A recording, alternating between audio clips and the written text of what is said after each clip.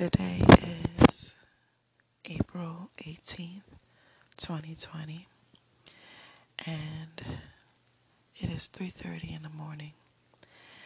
The reason why I am whispering is because I have a guest in the next room, and I don't want to awaken them, as I'll be up for a while. So I woke up because I had the craziest dream. And in the dream, there was Donald Trump, and I was taller than he was, and he had sold a piece of land to a foreign country. In other words, he sold a piece of America to a foreign country. And I was asking him, how could he do that? And he told me his answer, but I don't remember what it was. And it was as if my eyes were God's eyes looking at him. And he was so busy in his arrogance that he didn't realize the mistake that he had made. I looked to the side and there was a baby. But the baby was not mine's, but it was mine's. And the baby was wrapped up in a blanket and sleeping. I picked the baby up and I put the baby on my chest because I wanted the baby to connect with me. And I was waiting for the baby to do so on its own. And then I looked to the side again, and there was Donald Trump still in his arrogance. And as he was being boastful, I took a bottle of aspirin and dropped it. The bottle had burst open when it hit the ground. Some of the pills disintegrated. Some of them were just broken. And then I woke up from the dream. And I was saying to myself, I hope Donald Trump does not sell a piece of America to another country. And I instinctively understood that aspirin represented the break in that, the break in the healthcare system. And I think that the baby just meant people, God's creation. And for some reason, I began to think about the world, different cultures, different continents, different people and all their personality. I began to think about the pandemic and how there's people who are turning to God only because there's a problem. There's some people who've always looked to God, and there's some people who are not taking it seriously. They're not taking the pandemic seriously, which is kind of like a symbol of people not taking God, heaven, and hell seriously. And then I began to feel a righteous indignation. And I said, this is not my world. The way that things are going, with the 5G towers and the food and the water and people with money, poor people don't really help each other. Everybody has to look out for themselves when they really should be helping each other. And if I were God looking down on earth, I would be mad and hurt at what I was seeing with people. I will want people of all cultures and all genders and all religions to stick with each other and to help each other. whether it's a crisis or not. And then I begin to wonder, does God feel that way? When God looks at the earth, when he looks at his creation, the human race, is he feeling righteous indignation? I know that I can only speak for myself and say, I don't like this world. Whatever this world is, I don't like it. It's not my world. But I still have a will to live. I have hopes that I never see the day of martial law. I have hopes that I don't see the day of a new world order. But the way that things are turning out, it's going that way. I mean, just 30 years ago, we didn't have technology. There were no cell phones, no computers, no Wi-Fi, no robots. We didn't have these things. We just had each other. And I'm quite sure the generation before me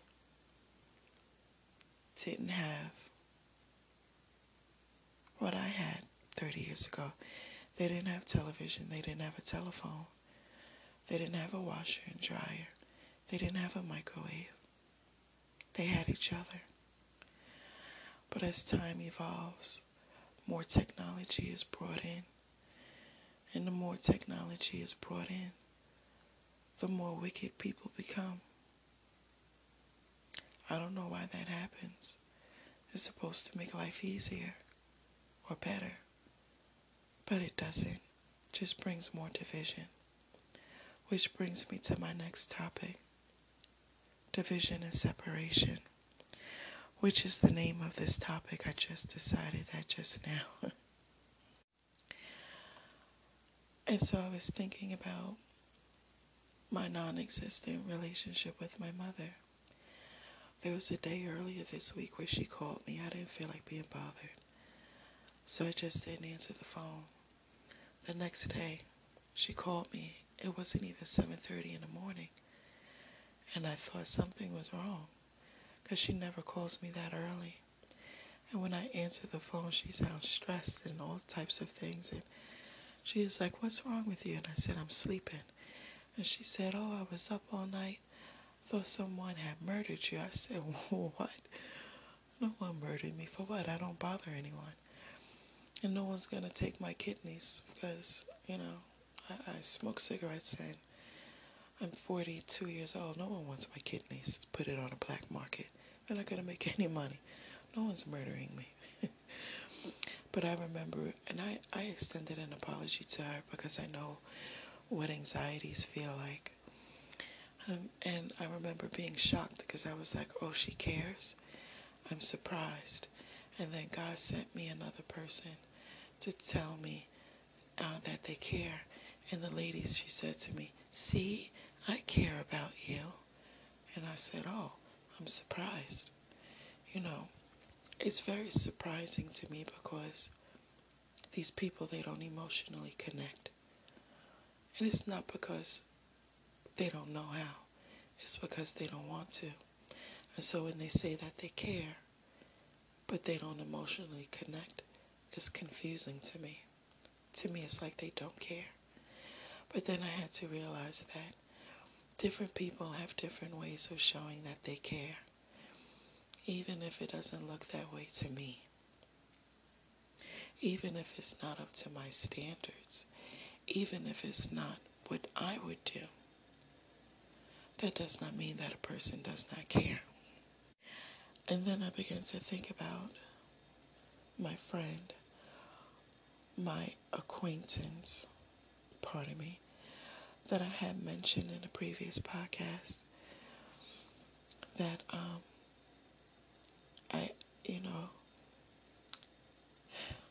it's because of his level of arrogance and all of the things that he told me he was not going to do.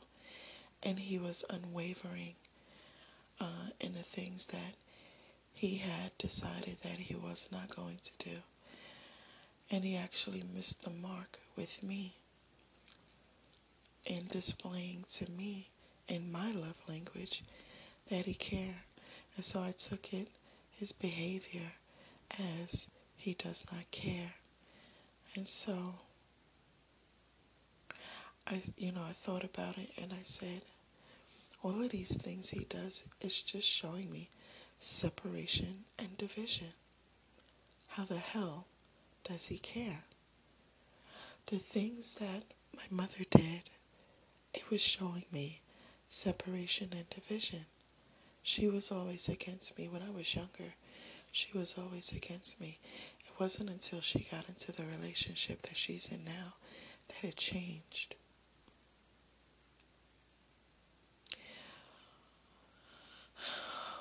All I've seen was separation and division.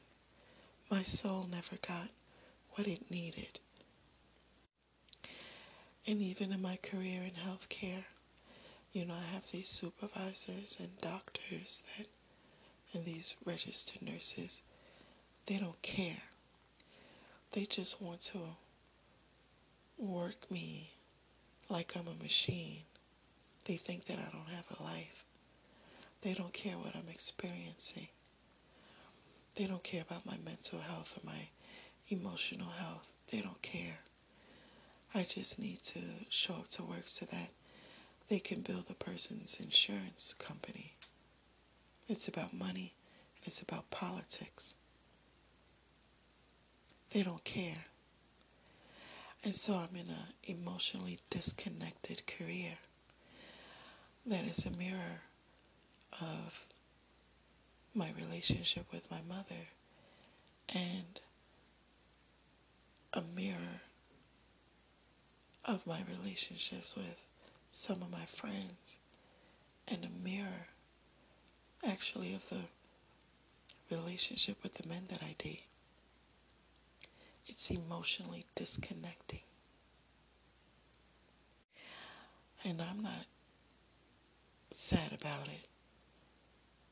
And I think it's because my heart and my mind was prepared to accept and face this information going back about 3 weeks ago,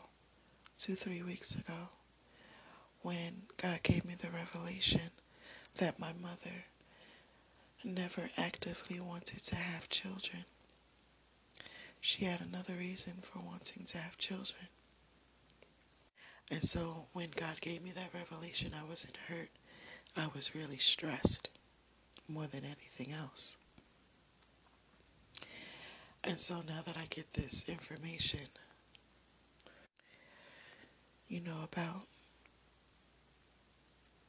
my career and my friendships,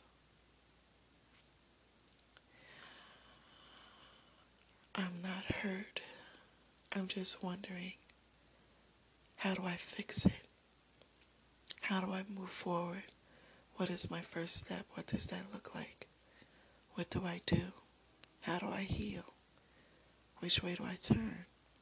I don't know. And there's a part of me that says, does God feel this way? Does God feel emotionally disconnected from his creation? The human race, male and female, young and old, Muslim, Presbyterian, Baptist, Christian, of course an atheist. Does God feel disconnected? The baby in the dream that I held the baby to my bosom, and I was waiting for the baby to emotionally connect with me. Is God waiting for the human race to emotionally connect with him? For that, my heart breaks. Anybody that knows me knows that I love God through all of my mistakes and flaws and imperfections. I still have a heart for God. And so,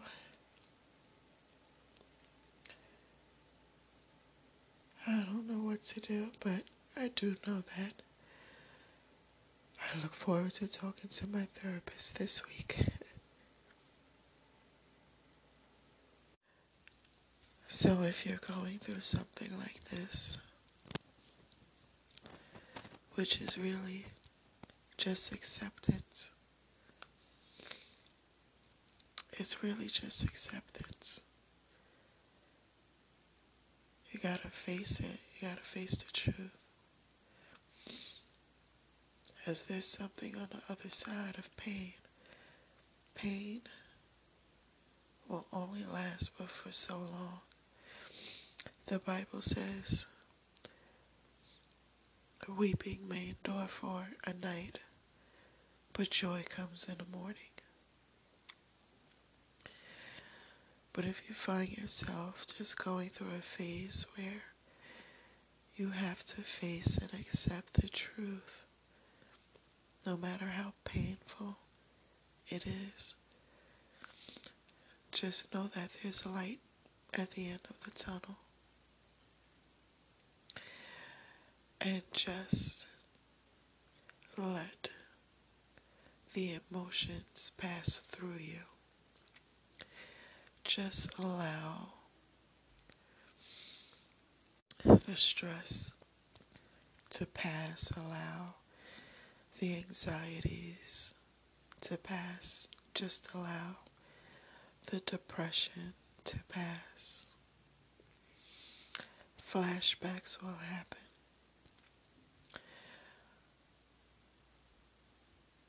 And they don't happen for no reason at all.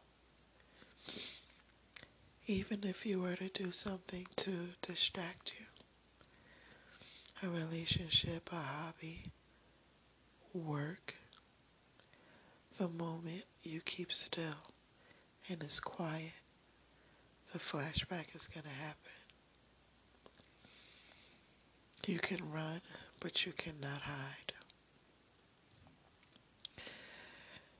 Just be still and just let it all pass through you and pass by. Shalom.